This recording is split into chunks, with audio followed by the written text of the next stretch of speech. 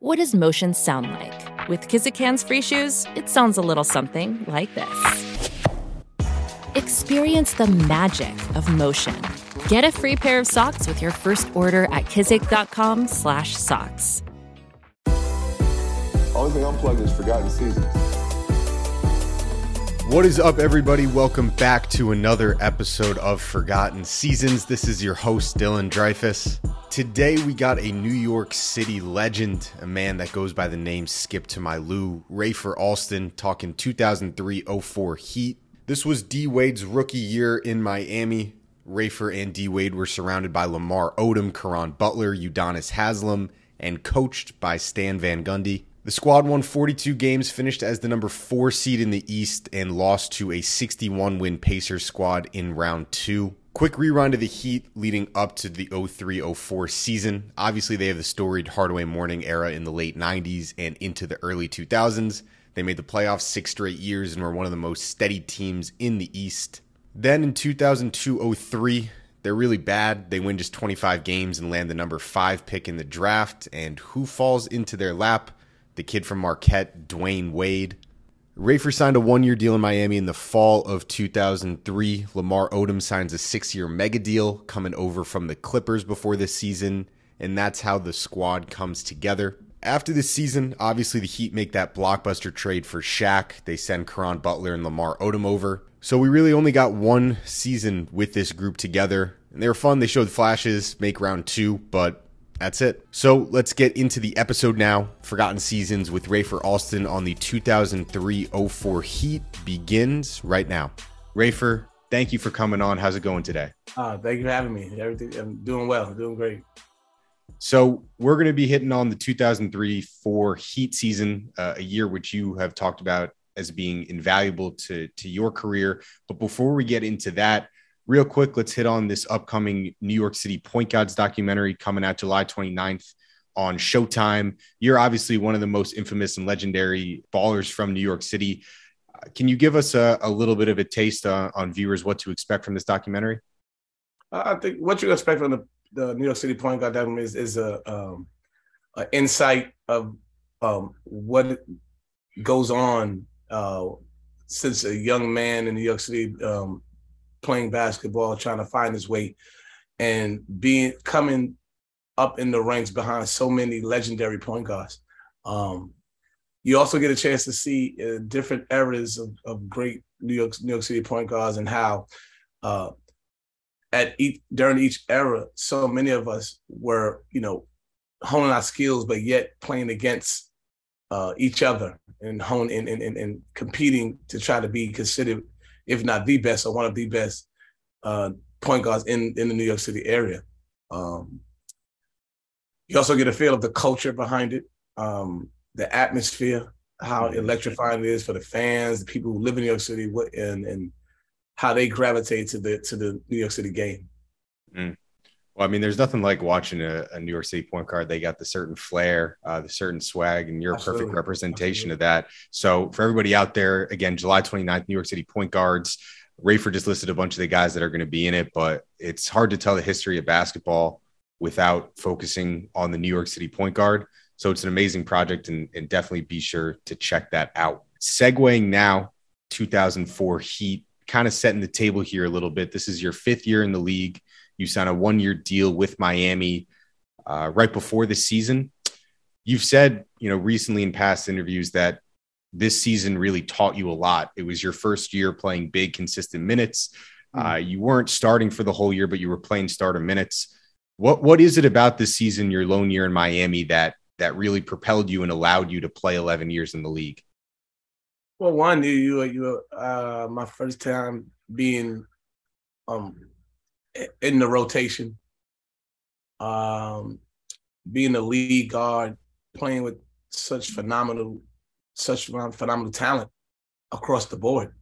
You got a chance to realize how long an NBA season is from a playing standpoint, from a consistent player standpoint, and how there was so many different ups and downs, peaks and valleys in the season. We started the season 5-15, and everyone wrote us off. They said we're going to end up being the worst team ever in the league, and then all of a sudden we just went on this run. to where we were a top 4 team in the East. We had Dwayne Wade was a rookie. I think we signed Lamar Odom. We had 2 proven vets in Eddie Jones and Brian Grant. But after that, the rest of us was on 1-year deals and just a bunch of guys trying to hope to stick in the league. And we also remember that. Sorry, we had Cameron Butler as well. Yep. But the rest of us was pretty on like 1-year deals trying to find our way. And we also had a first-year head coach. Even though our coach has been in the league as a coach for a long time and been in basketball for a long time, his first year being a head coach in the NBA, and Stan Van Gundy. So it was huge. It was a special time. It was special for all of us, and we were able to grow up and grow together. Mm-hmm. I talk to a lot of guys, and you're always one of the first people that they talk about as players needing to adapt to the NBA game because, you have one of the biggest bags ever, but when you go to the NBA, certain coaches kind of limit you. Can you talk a little bit about just how much situation matters in the NBA? You mentioned you were on 1-year deals. This is your first time playing big minutes, maybe having confidence to, not feel like you're going to get pulled if you make a mistake. How much does opportunity and situation matter in the NBA? The opportunity situation is huge. It matters a lot. For me, I come with the playground stigma. Mm-hmm. So therefore, a lot of coaches, like throwback coaches who probably, have this taste in their mouth about the inner city game and players. So they make it seem as if a person like myself has to make this huge adjustment. What little did they know is that I was a big student of the game. I was always around the game, playing the game, understanding what it was. I played point guard from the time I was born. So when I finally got the chance to play significant minutes, the coaches realized that there wasn't an adjustment for me out there. Yep. It was just give them a chance to play minutes, go through some ups and downs in the pro game, which every person and player does. And they realized that I could run your team. I was a low turnover guy. The biggest knock was, which is a knock for a lot of players that come to this league from a point guard, is can he shoot the jump shot, the outside shot? Can he shoot it from range? In which I end up developing, Yep. a 3-point shot. But everything else, they didn't have to show me. And I think they realized that once they gave me the opportunity to play significant minutes, and gave me the chance to be the point guard of their team and run their team. I always knew time scoring situations. There's so much that they realized I knew, and that I was so engaged in the game from a offense and defensive standpoint that I think it kind of blew their mind about me, because they had this thought and perception in their head about me. I mean, yeah, this is your first season playing starter minutes, and after this, you're a starter for the rest of your career. I want to hit on Dwayne Wade a little bit. It's hard to talk about a Miami Heat season when he's there without talking about D Wade. First season in the league, he's a rookie, but he's a 22-year-old rookie, so he's mature. He's not frail. You remember your first interaction, your first memories with D Wade when you get into camp or preseason. What was that like, and what was going through your mind? Well, my first interaction with Dwayne Wade was when I was in Milwaukee when he was at Marquette, and I got a chance to go to some Marquette games, and I actually had a chance to go to the gym, I think once, maybe twice, play some pickup with them, and I knew how good he was. I didn't know he was going to be this good when he got to the NBA. We got in training camp. He was a young guy, and everything looked new to him. The first part of the season, he kept hitting the floor, coming up with these knick-knack injuries, and a lot of us was concerned if he would last the whole season, because he always had to be hitting the floor, but he ended up developing that year our go-to guy, and I think that season, a lot of us knew that he was going to be a special player, and he just worked so hard in his game. He was such a fierce competitor. You couldn't tell him that he wasn't the best player on the court, or if not one of them. And thus he's, soon to be a Hall of Famer.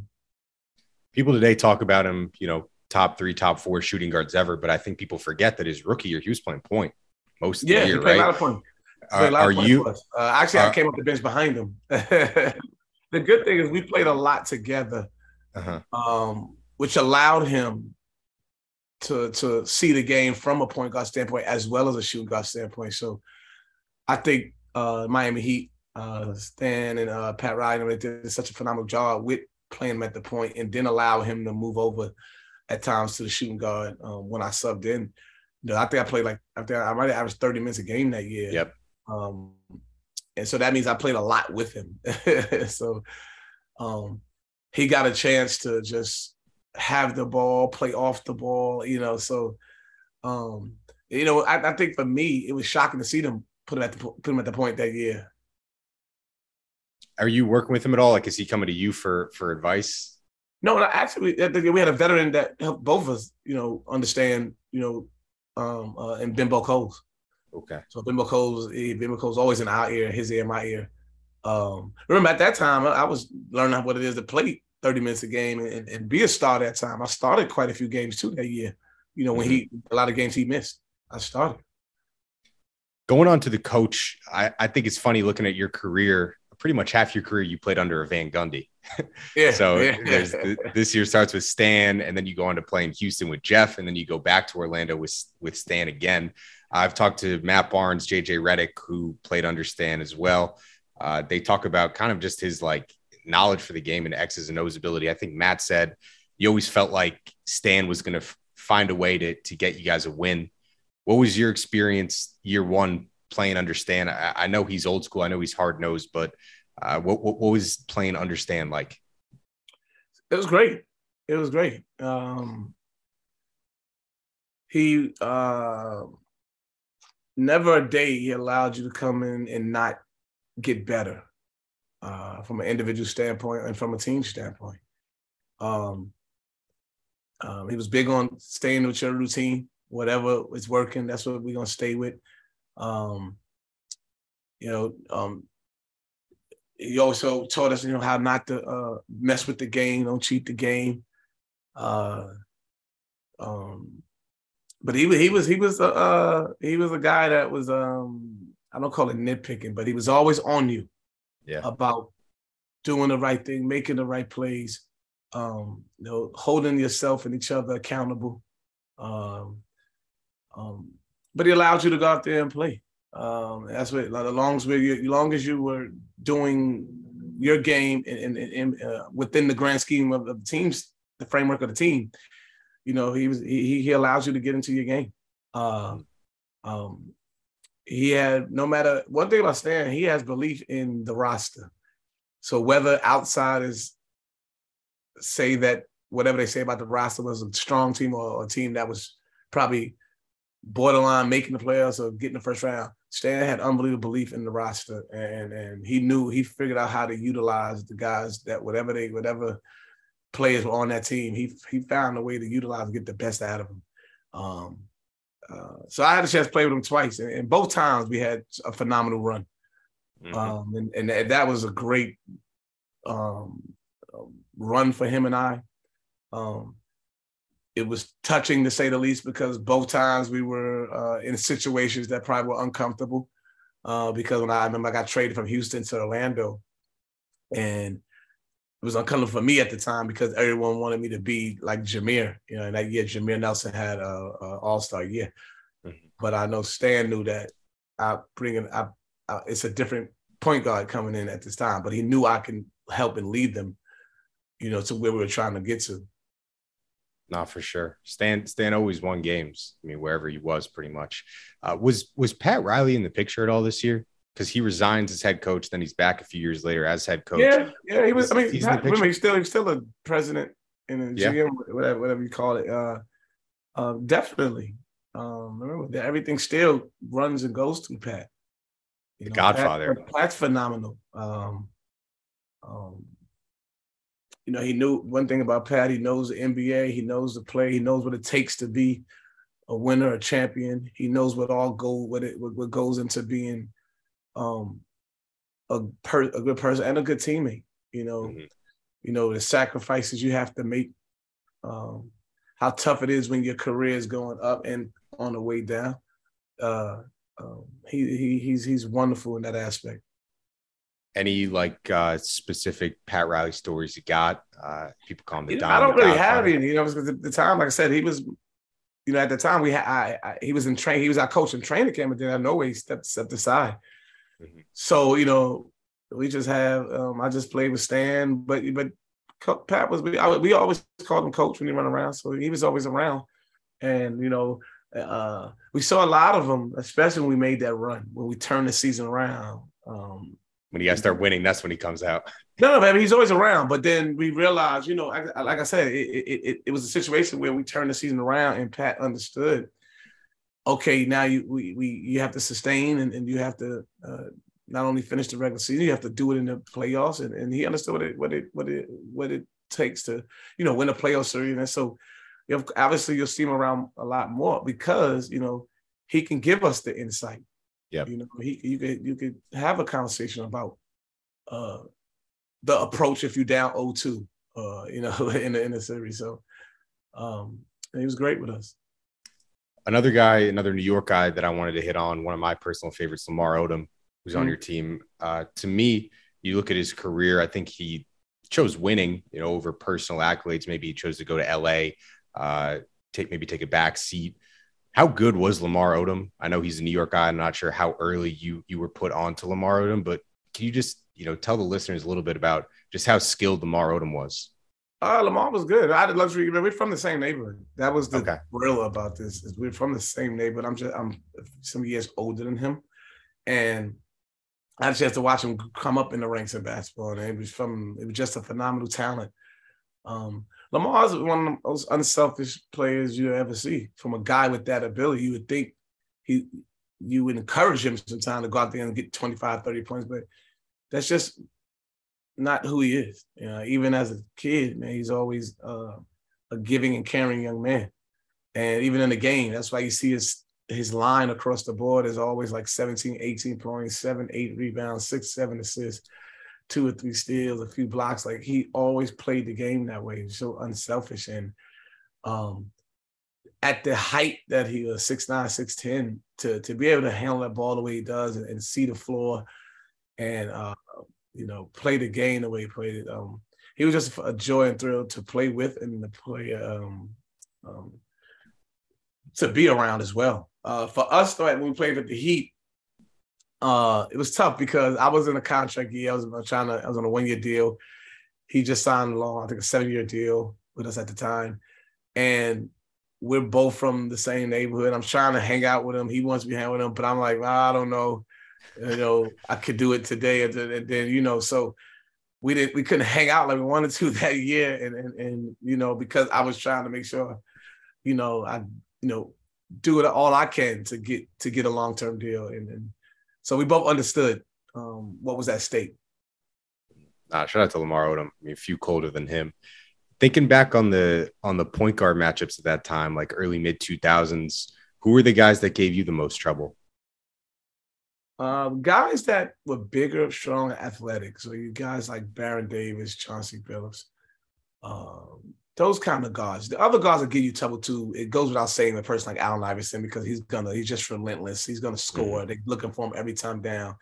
You don't have a second off out there with you guys like him. The other type players that give you a little problems is the guys that receive pick after pick after pick. Steve Nash, Stockton's, the Chris Paul's, because it's just nonstop. You're getting hit from one side, this side, and it's repick every time down.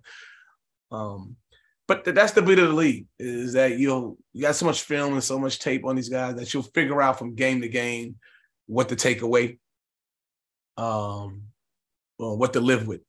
Because these guys are pros, NBA, some of them Hall of Famers, some of them perennial All-Stars. So, they're going to have nights. You could contain them one night, but you got to play them again and they could go off the next night. So, like I said, for me, the players that were athletic, big, strong, could roll me down the post because I wasn't as like the big, strong 6'2", kind of thin. those players pose a big threat to me. Baron Davis is honestly a guy that comes up pretty much every time I talk to mid-2000s guards as one of the toughest matchups. And you see him in the first round against the Hornets. Series goes 7. No team scores over 100 points the entire series, which is just, it's kind of it goes to show you what the league was like back then. But what do you remember from that first round playoff series? It was grueling. We're playing against a team that they had so many veterans that had been in this position before. Yep. Even though we were the 4th seed, I think people picked them to win because they had Augman, Lynch, McGlure, Wesley. I mean, and they had guys that, I remember we beat them when I was in Milwaukee. Yep. I think we beat them in the semifinals, and that went 7. And these guys were phenomenal. One of the best things for us that series, Baron Davis' body was hurting. So it was some games he couldn't go off like he wanted to because his body wouldn't allow. So, and we were just young at the time too. And to have 2 young stars like Odom and Wade, that was tough for those guys because these guys were young, hungry, athletic. And you're asking some of the guys that had so much wear and tear on their body to keep up with a guy like Wade and Odom. And then when I came off the bench, I said, we got the tempo to go up and down. And for that stretch, I didn't think those guys were going to keep up. None of us, we didn't think they'd keep up with us when we got the game to go up and down. But it was a grueling series, to say the least.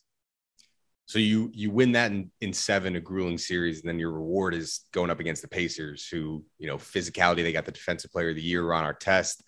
They got an MVP candidate in Jermaine O'Neal. Series is tied 2-2. They end up winning in 6. Wade plays out of his mind. I think a real coming out party for him. How is that series against Indiana? You're tied 2-2. Do you think you're gonna take it, or how's the feeling there? Yeah, we felt good. We felt good. We knew both teams kind of played the same similar style defense. So we were both tough in the pick and roll defense. We both were gonna try to limit direct post ups. And then, it was going to come down to who's going to make tough shots and who can get out on the break and get some easy buckets. But we felt good the whole way. They went up 2-0. We came back to Miami, won our 2 games. And, for some reason, that 6th game at home, we kind of ran out of the gas. And that's another thing. You get a chance to understand how hard it is to win coming from one grueling series with the Hornets. And now you're going right in against a team that poses another threat. Those guys were phenomenal that year. Jermaine O'Neal, Ron Artest, Tinsley was great that series.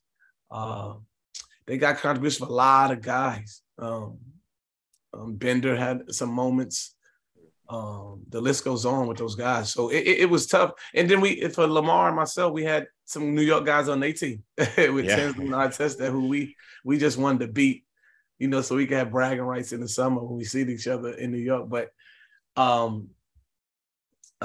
it was a tough series. That was another series that I think 100 was scored maybe once. I'm not sure. Once. Yeah. So that series was going to be crazy too. The electricity in both arenas was amazing as well. Did you think they were the best team in the East that year, or was it Detroit? You think? You know what? I would have said them. I thought Detroit beat them because they had more experience. When you put Wallace, Billups, Hamilton, I thought they were a little more experienced and a little tougher. I think mentally.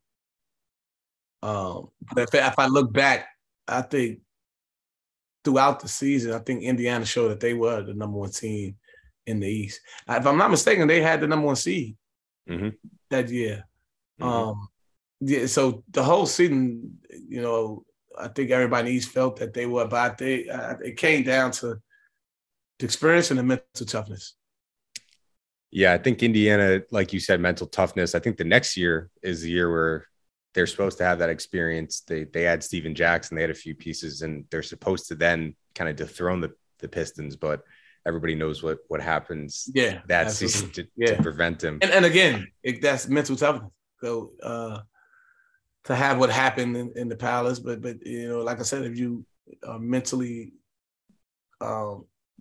into everything, you understand that situation that could have been walked away from, but now look what it does to you going forward.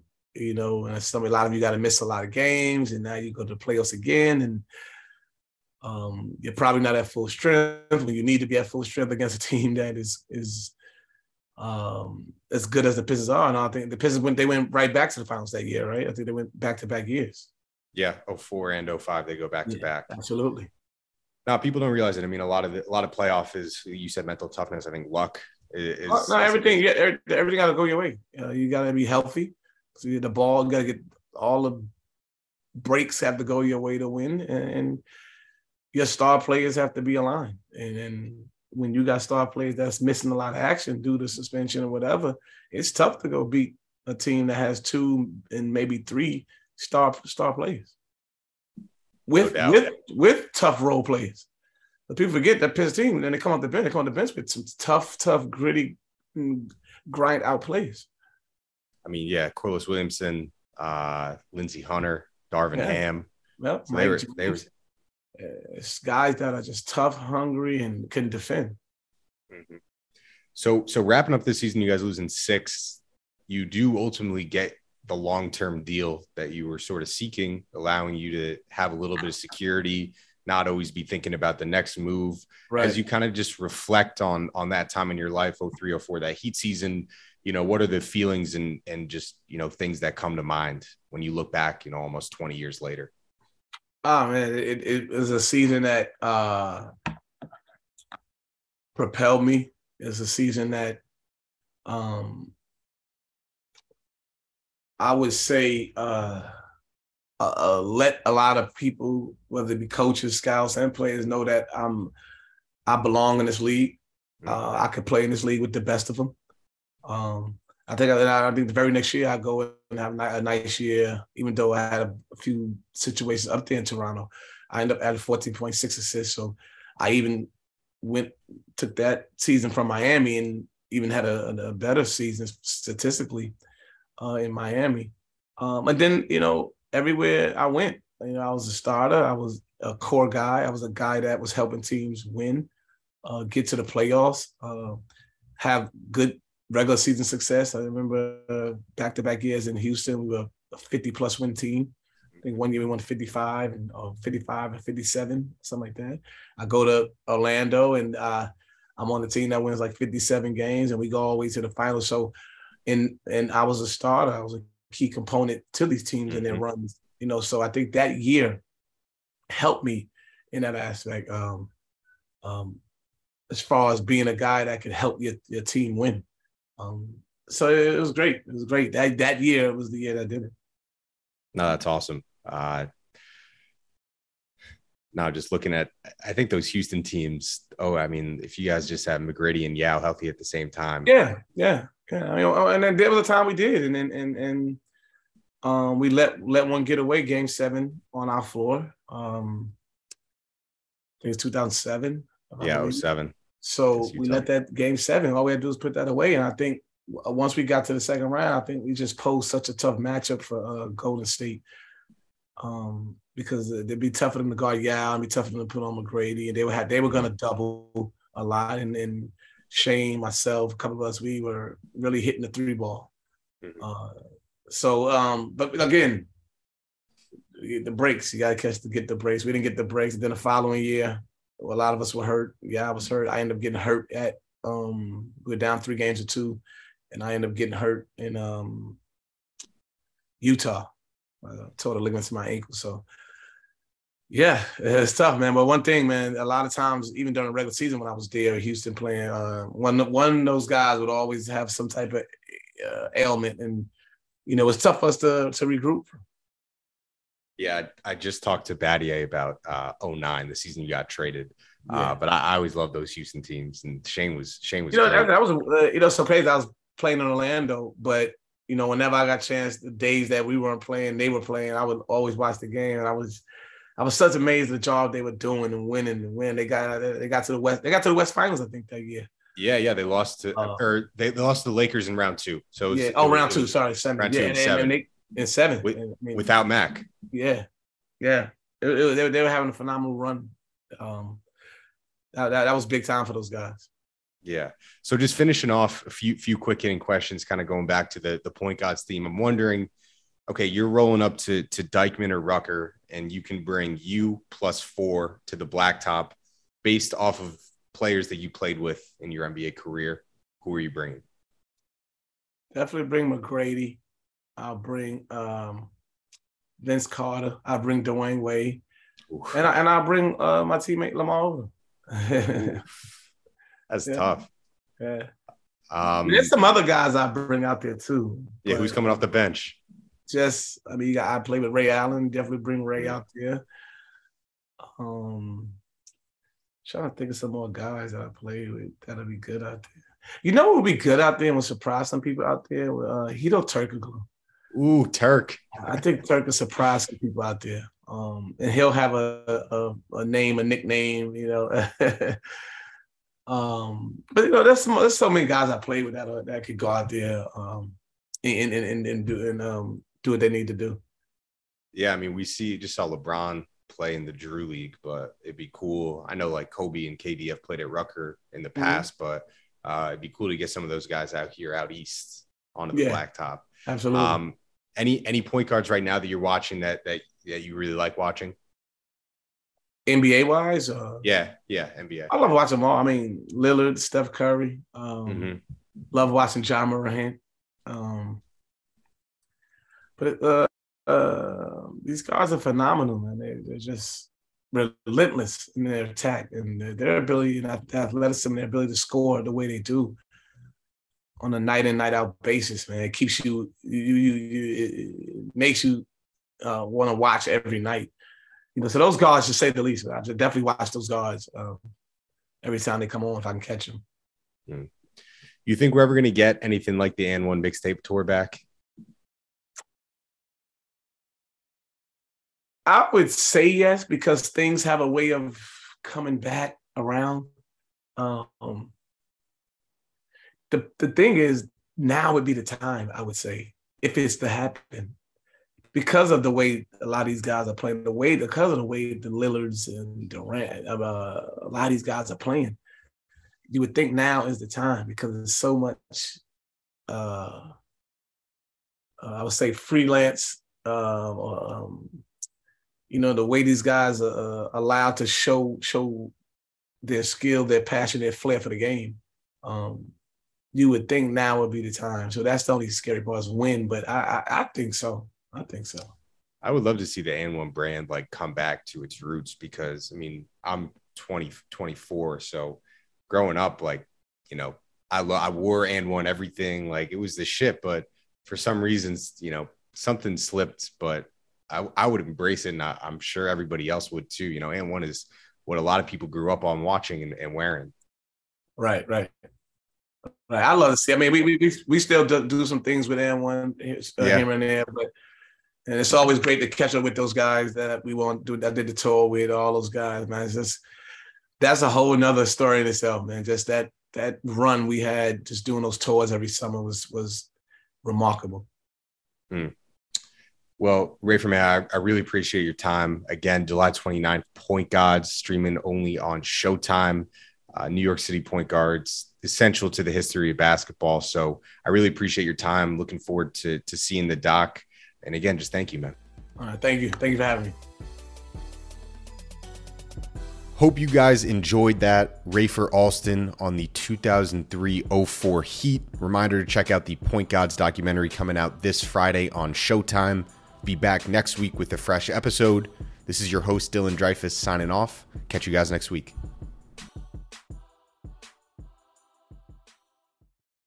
For the ones who work hard to ensure their crew can always go the extra mile, and the ones who get in early so everyone can go home on time, there's Grainger, offering professional-grade supplies backed by product experts so you can quickly and easily find what you need. Plus, you can count on access to a committed team ready to go the extra mile for you. Call, click Grainger.com, or just stop by. Grainger, for the ones who get it done.